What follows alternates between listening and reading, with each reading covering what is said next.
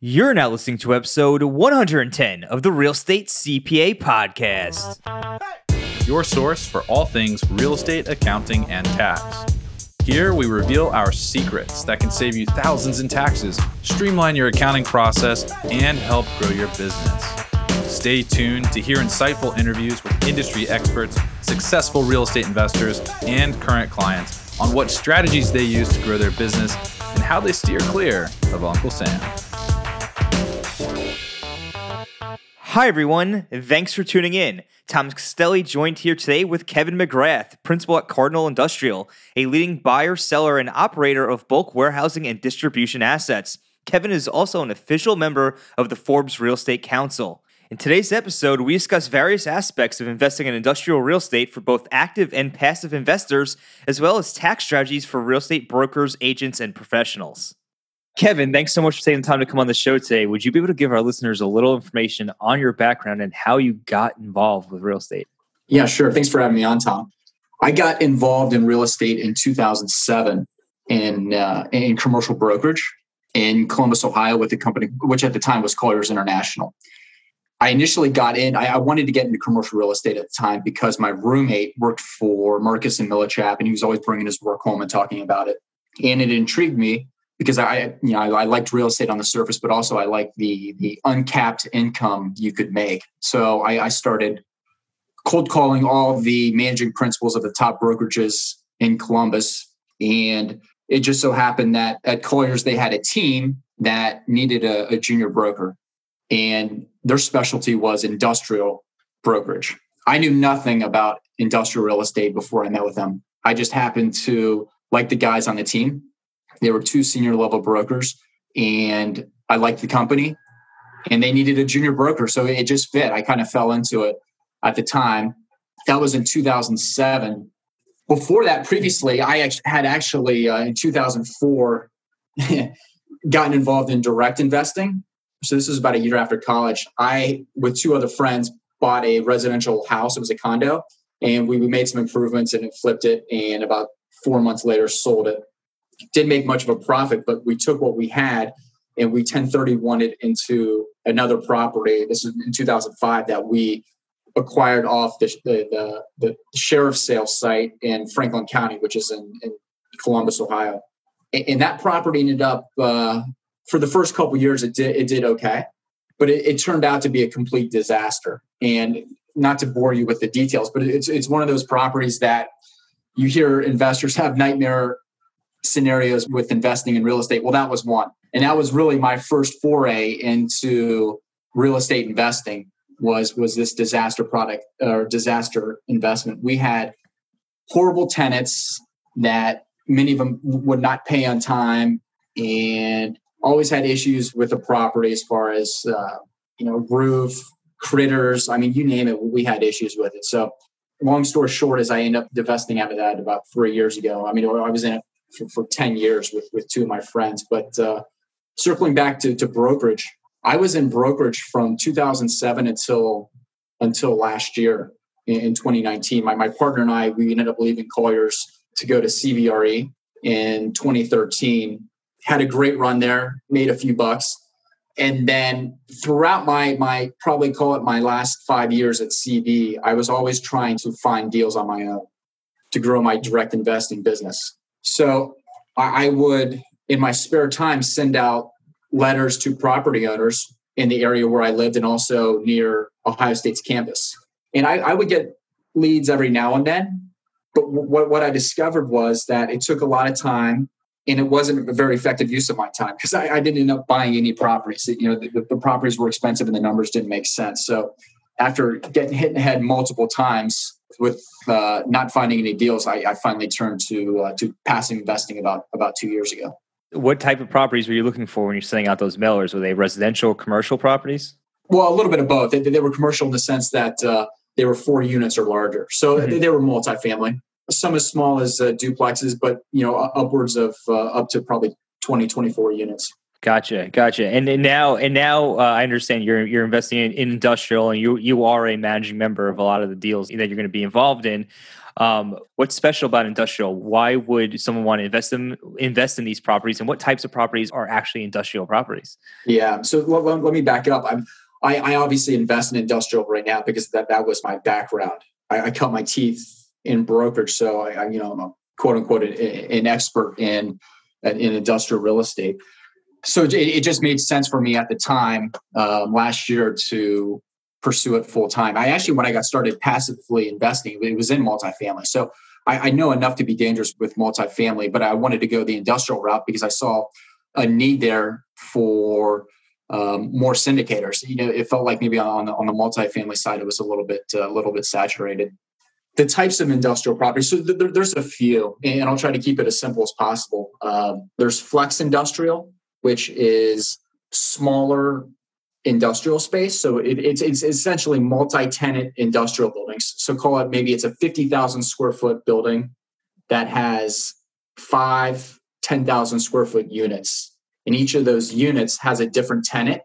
And each of the units is comprised of, call it maybe half office space, half warehouse. So maybe there's 5,000 square feet of office up front for office employees, and then there's 5,000 square feet of a warehouse in the back. Those properties tend to, they'll lease pretty quickly. They'll lease up pretty quickly, but tenants will tend to move out pretty regularly. We don't look at acquiring those properties because they're a little bit more management intensive because of the tenant turnover. Also, because they are comprised of a good amount of office space, refurbishing that and renovating the office, the tenant improvements tend to be a little bit more costly than bulk industrial. So bulk industrial is where we play most often. And bulk industrial is distribution or fulfillment warehouse space that is 100,000 square feet or larger. So these are the large warehouse buildings that you may see when you order something online. It's coming from a bulk industrial facility. Typically these facilities are 20, 25 years old or newer. They have ceiling clear heights of 28 feet or taller. The newer buildings are taller. And typically this is kind of your Class A, Class B space. And companies are doing typically distribution out of these facilities. And then the third asset or the third industrial type is manufacturing. And when people think of industrial, I know I did early on, it's probably what they think of industrial, kind of dirty old manufacturing. And, there's certainly some of that. We typically stay away from manufacturing only because these type of buildings, if and when they go vacant, they're hard to release or sell to other companies because they're so specific to a user that's in there. So they're hard to retrofit. It's not a one size fits all like a bulk warehouse. So it sounds like the bulk warehouse, that's like for an example, like an Amazon warehouse, that might be considered a bulk warehouse. And that's the area you guys are looking into. And yes, us and most investors. I would say, there's definitely money to be made in the others, but the most popular type of industrial is your bulk warehouse. Yeah, I'm not too familiar with industrial, I'll be honest. But is there like a triple net lease that goes on with industrial property? How does that work? Yeah, it just depends on the specific deal. There is, So we just acquired an investment that had a 10-year absolute net lease with the tenant. So the tenant is responsible for essentially everything with the property. So if it needs a new roof, the tenant is going to pay for it. If it needs new heaters or it needs refresh or new parking lot, it's the tenant's responsibility. I will say though that the most common lease structure is a triple net lease structure where the investor or the owner is going to be responsible for the roof and the parking lot. Those are the most common. Any other expenses can be passed back through to the tenant for them to reimburse the landlord. But typically roof and the parking lot and the structure, the foundation and the structure are going to be the landlord's responsibility. Now, the nice thing with industrial is the roof, they last 25 to 40 years, depending on, if it's a rubber roof or metal roofs. Metal roofs last 40 years, rubber roofs last 20 to 25 to up to upwards of 30 years. So they're pretty darn resilient. That makes sense. And, you mentioned before that part of the reason why you went the industrial route was, you knew about the space already from being a broker. a lot of syndicators in the multifamily and commercial real estate space, not too many in industrial. So I guess is there any other reasons? Perhaps the market outlook for this asset class was good, or the returns you can get that investors can get on these assets. What does that look like? Well, it's strong. To answer the first part, there's not as many syndicators. This is probably more of an educated guess, I think, because, I think probably two reasons. One is there's a lot more competition at the institutional level with industrial, maybe more so than the other asset classes. And the familiarity, I think, too, comes into it. Not as many people are familiar with industrial. Therefore, it's less likely than asset class to get into. Obviously, at one time or another, we've all rented an apartment building, so we're somewhat familiar with all of us with multifamily. The second part, going to I think you said the returns. So historically, the returns for industrial are going to be a little bit better than the other asset classes. Now it's gotten so much more competitive. Depending on where you buy, that's probably not the case. In the first and second tier markets, if you're looking to acquire bulk industrial, cap rates are really, really compressed. For example, in greater Los Angeles, you're looking at cap rates sub 5. So it has gotten really, really competitive. Where we try to achieve more yield for our investors is we're looking to acquire properties, Tom, that are in the secondary markets and tertiary markets that are leased to good credit tenants. But because they're in maybe tertiary markets, the institutional capital is not chasing deals there, or as many institutional players are chasing deals. So the competition is a fraction of what it would be in other markets. So we return to our investors, net to our investors, between 8-10% cash on cash return. If it's below 8%, it's not a deal for us. So we're typically looking at 7 caps and above. And a lot of the institutional investors are going to look at buildings that are only made out of concrete. Concrete buildings, they tend to be maybe a little bit more durable, but they have a higher image also. They're aesthetically better looking. So if there's a building that's made out of metal, that is probably just as functional, but it isn't quite as durable and doesn't look as good, institutional companies won't buy it, whereas we will, because we can get the yield. And there's good quality tenants who occupy those buildings as well. So I would imagine the market outlook in terms of demand for this type of product from the tenant base has to, with the internet being what it is, especially during COVID right now, we have probably high demand. Would that be about accurate? Yeah, that's accurate. A lot of the listeners have probably, if they've been reading it all, which I'm sure they have. Industrial's been in the news a lot the last 3 months since COVID hit. Historically, industrial, and I remember this during the last downturn. Industrial it was definitely not recession proof. It was tied to consumer spending. So if the consumer spending was down and the state of the economy was down, industrial was down.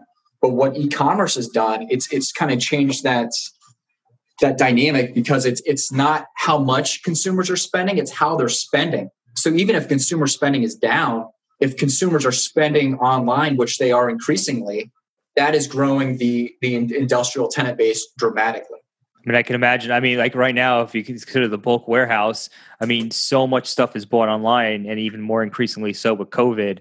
Every time you turn around, you're hearing about Amazon, and that's just an example everybody knows. I'm sure there's many others out there, but is open up a new warehouse somewhere. So I could see the demand for this asset class being there and probably continuing to grow as more and more stuff moves online. Amazon's unbelievable. It may be a little bit of an anomaly when it comes to industrial tenants, but there's many who aren't far behind. But Amazon, I saw a stat the other day, has leased close to 25 million square feet this year alone, even with COVID going on. I think the next nearest company was well under 10 million square feet. So they are just continually reinvesting in their supply chain. And that's why they weren't profitable for so many years, because they were just putting money back into their investments in the supply chain. Yeah, and I got to imagine a company like that. They're also probably looking in those tertiary markets for warehouse space. I would have to imagine. They don't want to be traveling too far out of the primary markets to deliver their products. Oh, that's a good point. So they definitely are. If you can name a city over 50,000 people in the U.S., they probably have a presence within 25 miles. So with the onset of more people online shopping, they're all following the Amazon standard now, which is getting a delivery within a day. I mean, how frustrated are you if you order something online and it comes in a week? I mean, our expectations. Oh, 100%. I mean, I ordered something from Walmart the other day, and they have like 1 day shipping on a bunch of stuff now from their website. This is Walmart.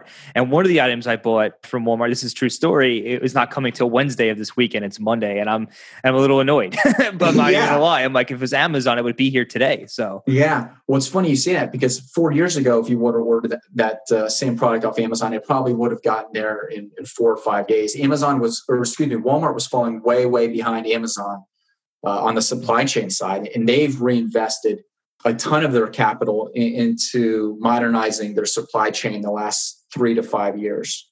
And I don't know the specific stats, but they are slowly closing the gap with Amazon on their e-commerce side of the business. But in order to get deliveries to the end user within a short time period, you have to be close to the end user. Absolutely. So you have to have a high volume number of distribution centers. And that's what companies are having to realize is they have to, maybe they have, instead of one large distribution center, they have 4 smaller distribution centers scattered throughout the US. So getting back to your initial point, we just acquired about 6 months ago an Amazon facility in Iowa City, Iowa. So Iowa City, Iowa, University of Iowa is there. So large Big Ten school, 40,000 students, maybe 45,000. And Amazon is right there in the backyard to supply not only Iowa City, but Eastern Iowa and Western Illinois. So they have multiple facilities in Iowa. And yeah, again, if you can think of a city with over 50,000 people, and Amazon is nearby.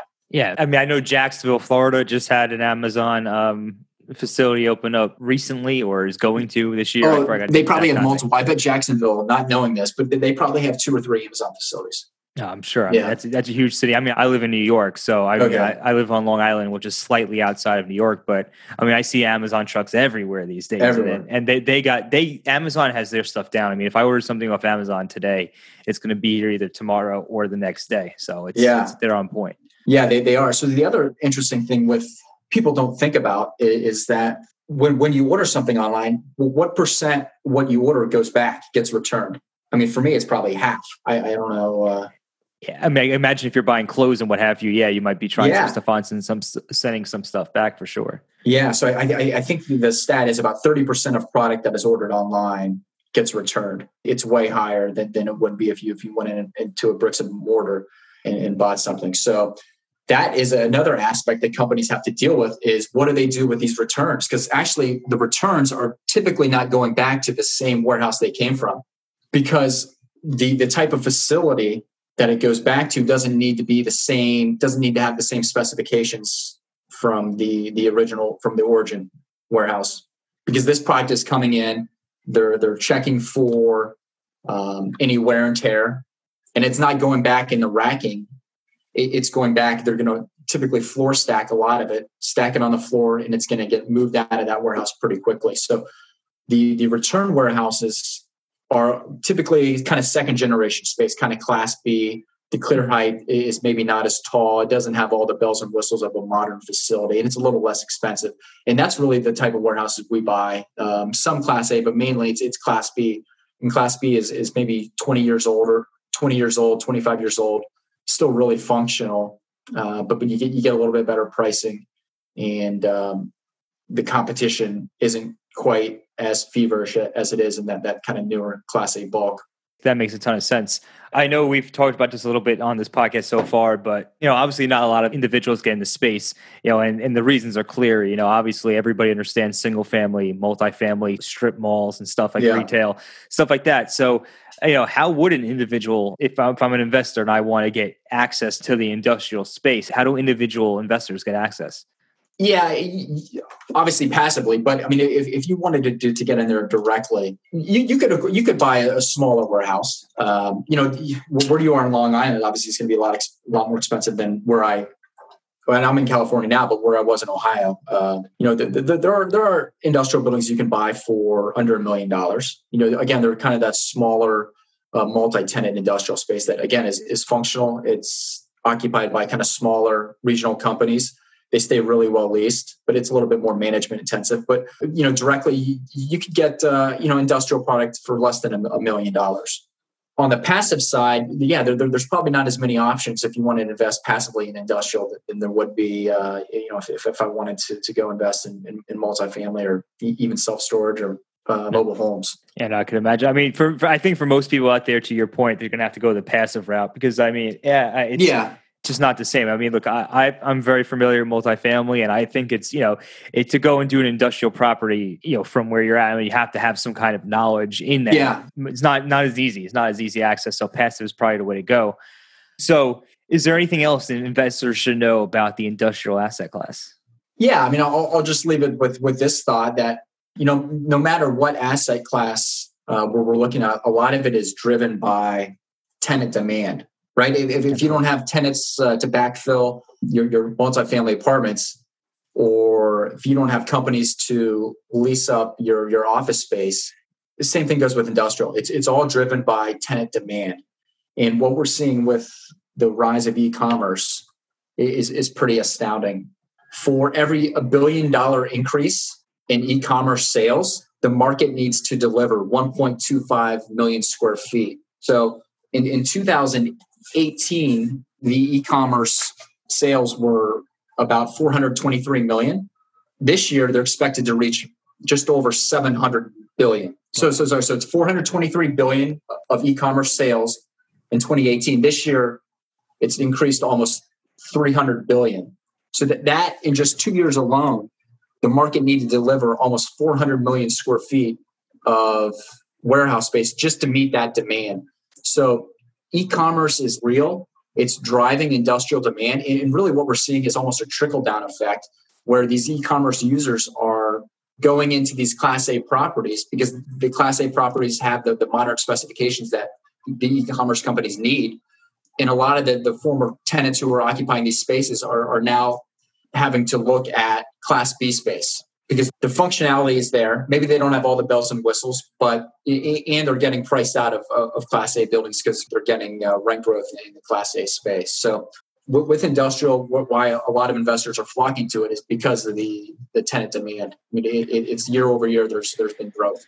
Do you see like a spike in construction of industrial properties happening as well, or is the market primarily being filled by what's existing currently? Yeah, I would say it's been in balance, and I think what's still in the back of a lot of industrial developers' minds is kind of what happened from 2008 to 2012. There was so much being overbuilt, and I think lenders now are keeping it a little bit better in check, and construction has, I mean, certainly.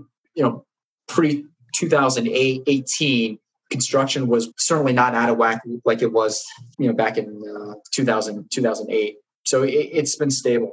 That's good to know, especially from an investor standpoint, that there's not going to be too much supply coming on the market that's going to saturate the market with. I mean, there's definitely supply. I mean, industrial developers are definitely still building, especially in the first tier markets. I mean, there is a lot of spec development going on, no question. But again, it's been, we're in 2020 and they've been active building spec warehouses since probably 2013. And year over year, all of it gets absorbed and developers keep building and building. So e-commerce has really been kind of a game changer for the dynamics of industrial.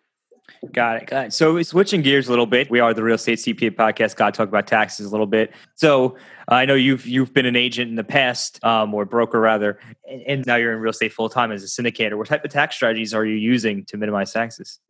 Yeah. So when I was an agent, as you said, with CBRE, I was a W-2, and I loved at the time being a W-2 because it was one less thing I had to think about. The government just took their money right off the top.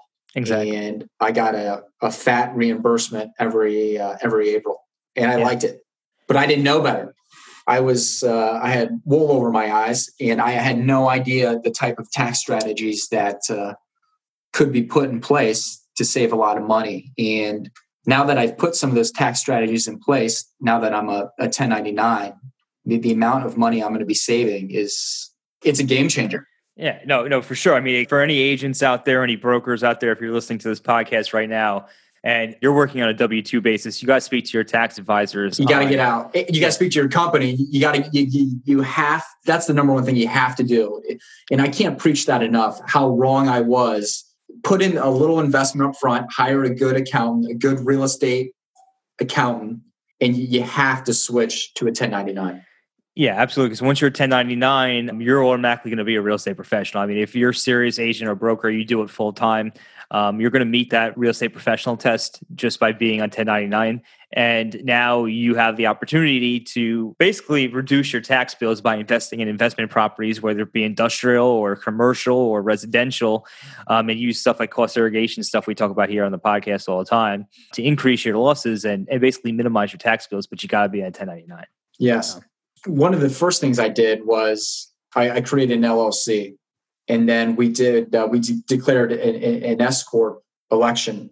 Correct. Yeah. So why don't you maybe, since you're the expert, I know enough to be dangerous, but if you just want to explain why I did that.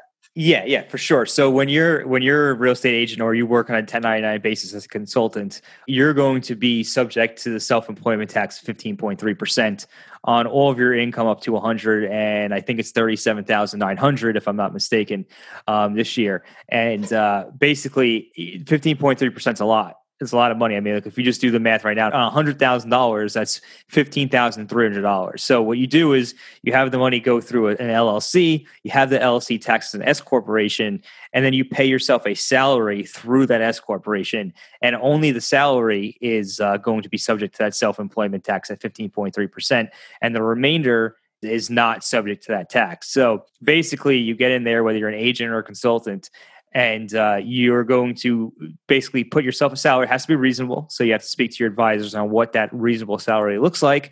But once you have that, you're going to be able to save, anywhere from $6,000 to $10,000 or more in some cases per year in taxes by using that strategy. But you have to be in a 1099 to do that. Yes, it's great. And then setting up my payroll through Gusto enabled me to do that. Yeah. Gusto, what it is about Gusto, to Kevin's point before, where it's just one last thing you have to deal with. I mean, payroll could be a pain. And what Gusto does, it streamlines everything. You set up your payroll. It'll come out on a weekly, bi-weekly, monthly, quarterly, or you could do it annually, all through Gusto files, all the state forms. You don't have to worry about anything. You set up pretty much one time. You just make sure the money's in your account and you're good to go. It makes it painless. Yeah. The other thing I'm doing, Tom, is tracking my hours. Now that I'm investing directly and I'm a managing member of our acquisitions, of our deals that we acquire, I'm tracking those hours to see exactly how many hours and what I'm doing in order to get to 500 hours of material participation. There you go. Yeah, so the way it works, there's two parts of the real estate professional status test, and we talk about it all the time here on the show. The first one is you spend 750 hours in a real property trader business.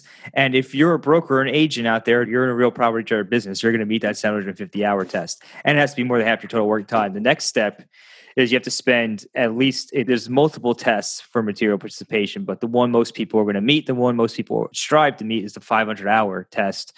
And that's you spend 500 hours of rental activities across your portfolio. And in Kevin's case, being a managing member, doing a lot of the asset management, pretty much most of those hours that he's working are going to count towards that 500-hour test.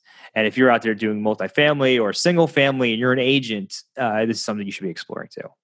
Yeah, I mean, this is the one that's the game changer for me. If you're a real estate agent, you can still invest passively. And so you have the option to invest passively, which I would still recommend, but combine it with trying to find direct investments where again, you can be the managing member. So you have the material participation. So I get kind of the best of both worlds with these because I've invested heavily and still continue to do so passively.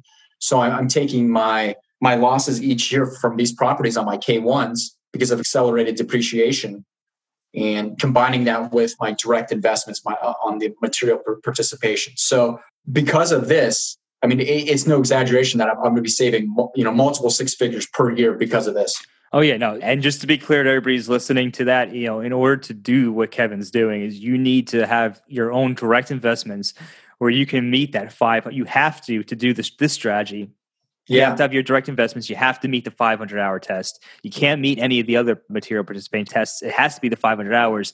And then at that point, you can combine your passive investments that you do as a limited partner together with the investments you're doing directly. But all those things have to come into play. So be sure to check with your tax advisor before doing that. But yeah, it's definitely a strategy that's out there, and it's very powerful. Very powerful. So. Yeah. A couple other things I'm utilizing are the home office. I'm tracking my miles to and from work every day. And then lastly, the other really, I think, game changer that when you leave a W-2 job or W-2 status and go over to 1099 is the solo 401k. Before I met you, Tom, initially when I went over to 1099 status, I invested in a self-directed IRA in a real estate deal. So I had half of the equation, but I didn't know about UBIT at the time, the pesky UBIT tax. Yeah. Yeah. And luckily, it was fairly easy to switch over to a solo 401k from the self-directed IRA. But that's one of the nice things about being a 1099 is potentially having the ability to invest as a solo 401k. So if you want to expand on that a little bit. Yeah, absolutely. So UBIT's charged a lot of real estate investments in general that are done through IRAs. And, from our experience, it's never been so much tax where the investment doesn't make sense anymore, but it is a tax nonetheless that you have to pay, and it can be annoying to deal with all the filings for it. So the difference is when you have a solo 401ks aren't subject to UBIT on that's generated from UDFI, which is the unrelated debt financed income that a few of our guests who spoke on self-directed retirement accounts go more into. Basically, in the solo 401k, you don't have to worry about that. So if you're on a 1099, you can have a solo 401k. It's one of the more ideal vehicles to invest in real estate from. And to Kevin's point, if you're investing in a self-directed IRA and you open up a solo 401k, you can actually roll over the self-directed IRA investment into the solo 401k and avoid UBIT at the time of sale, which is a very powerful strategy. But again, you need to be self-employed to do it, which is generally going to be 1099, or you own your own business directly. So yeah, I will say, even if you're W-2 and you're investing in IRA or 401k, that and it's in the stock market, I would highly advise you to look at that again as an investment vehicle and consider real estate. After 5 years, I think my initial amount that I invested in my IRA and then subsequently my solo 401k was about $165,000. And I invested that into a value-add multifamily deal. It was a 5-year hold. Typically, I think the equity multiple you'll find on those is, hovering around 2x. So I'm 39 now. If you do the math, if I invest that in a, just say a multifamily deal every 5 years, and to make the math easy, it's doubling every 5 years. That 165 after 20 years becomes $2.6 million. That's powerful. It's super powerful. Think about that. And then if I leave it in another 5 years, when I'm 64, it's $5.2 million. So in 25 years, the 165 becomes $5.2 million.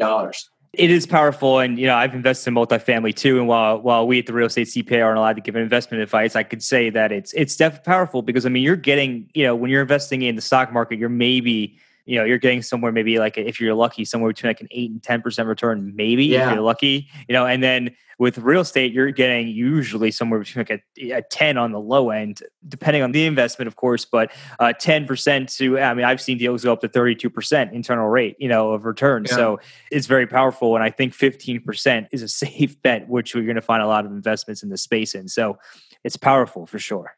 Yeah. It is. And the reason I invested that in a multifamily at the time, one is we didn't have any industrial deals at the time. And then, the second was a lot of our industrial deals tend to be more, they're stabilized, they're more cash flow focused. So the cash flow is putting out really high cash flow, but there's not the value add component. So we can't project getting the pop at the end like a value add deal. Our deals are stabilized. We're buying properties that are 100% leased to credit-worthy tenants. So that's why that particular instance, it made a little bit more sense to invest in a value-add multifamily deal. Yeah, no, and that's good to know for everybody out there who's listening to this who wants cash flow. I know a lot of people out there are always looking for cash flow deals, and in the multifamily space, they certainly exist. They certainly do. but there are more people in the multifamily space, at least from my experience, do the value add strategy for obvious reasons. Yeah. The kind of the Class B value add is the place to be in multifamily. I mean, that's where kind of everybody's playing right now. But I think what we're seeing is certainly some of the deals I'm invested in passively with multifamily is that, they're struggling right now to release some of the units that have been renovated and they're turning over. They're struggling to find the quality of tenant that's employed and has good credit. And they're struggling to achieve the rents that they had pro forma'd because, I think the rents are taking a hit, not on every property, but a couple that I'm invested in. Now, in 2-3 years, it'll probably be fine. But, in the near term, that's kind of some of the cons of investing in a value add deal is any short-term turbulence does affect the financial statement. It's fair to say that someone who's looking for cash flow, who wants to maybe put, $25, $50, $100,000 in a passive investment, they're looking for cash flow. That industrial is an option they should be considering. Yeah, I think so. Absolutely. We own give or take about 12 million square feet across the country, and we had to negotiate with 2 tenants, both in retail. Other than that, we were 100% current with our rents. All right, it's awesome. Yeah, and again, our cash on cash returns net to the investors are on the low end 8% up to 11%. So really, really strong returns. That's awesome. So if our listeners wanted to get in contact with you or learn more about what you have going on, what is the best way for them to do so? Yeah, my website is McGrathIndustrial.com. I have an ebook there that sheds a little bit more light on industrial real estate, to a lesser extent passive investing, because I've experienced there with both. And then the company I work for is Cardinal Industrial. I'm a principal there. And again, we own about 12 million square feet of industrial product across the U.S. And on my website, all my contact information will be there. If you have any questions or if you want to get on our list to see our deals in the future, it's all there on the website. Awesome. So we're going to go ahead and we're going to drop that in below into the show notes. And if you want to check out industrial, go and check out Kevin's website, check out his ebook. And Kevin, I want to thank you for taking time to come on the show today and talking about industrial, not something we've really talked about here on the podcast so far. Yeah, glad to be here. Thanks for having me. Thanks for listening to today's show. If you enjoyed the show, please find us on iTunes and leave us a review. You can also email us at contact@therealestatecpa.com with any feedback or topic suggestions. We are always taking on new clients, and with the new tax laws in play, you really don't want to navigate this alone. Let us help you save money on taxes and with your accounting and CFO needs. To become a client, navigate to our client page at therealestatecpa.com and fill out a web form with as much detail about your situation as possible. Thanks so much for listening. Have a great rest of your week.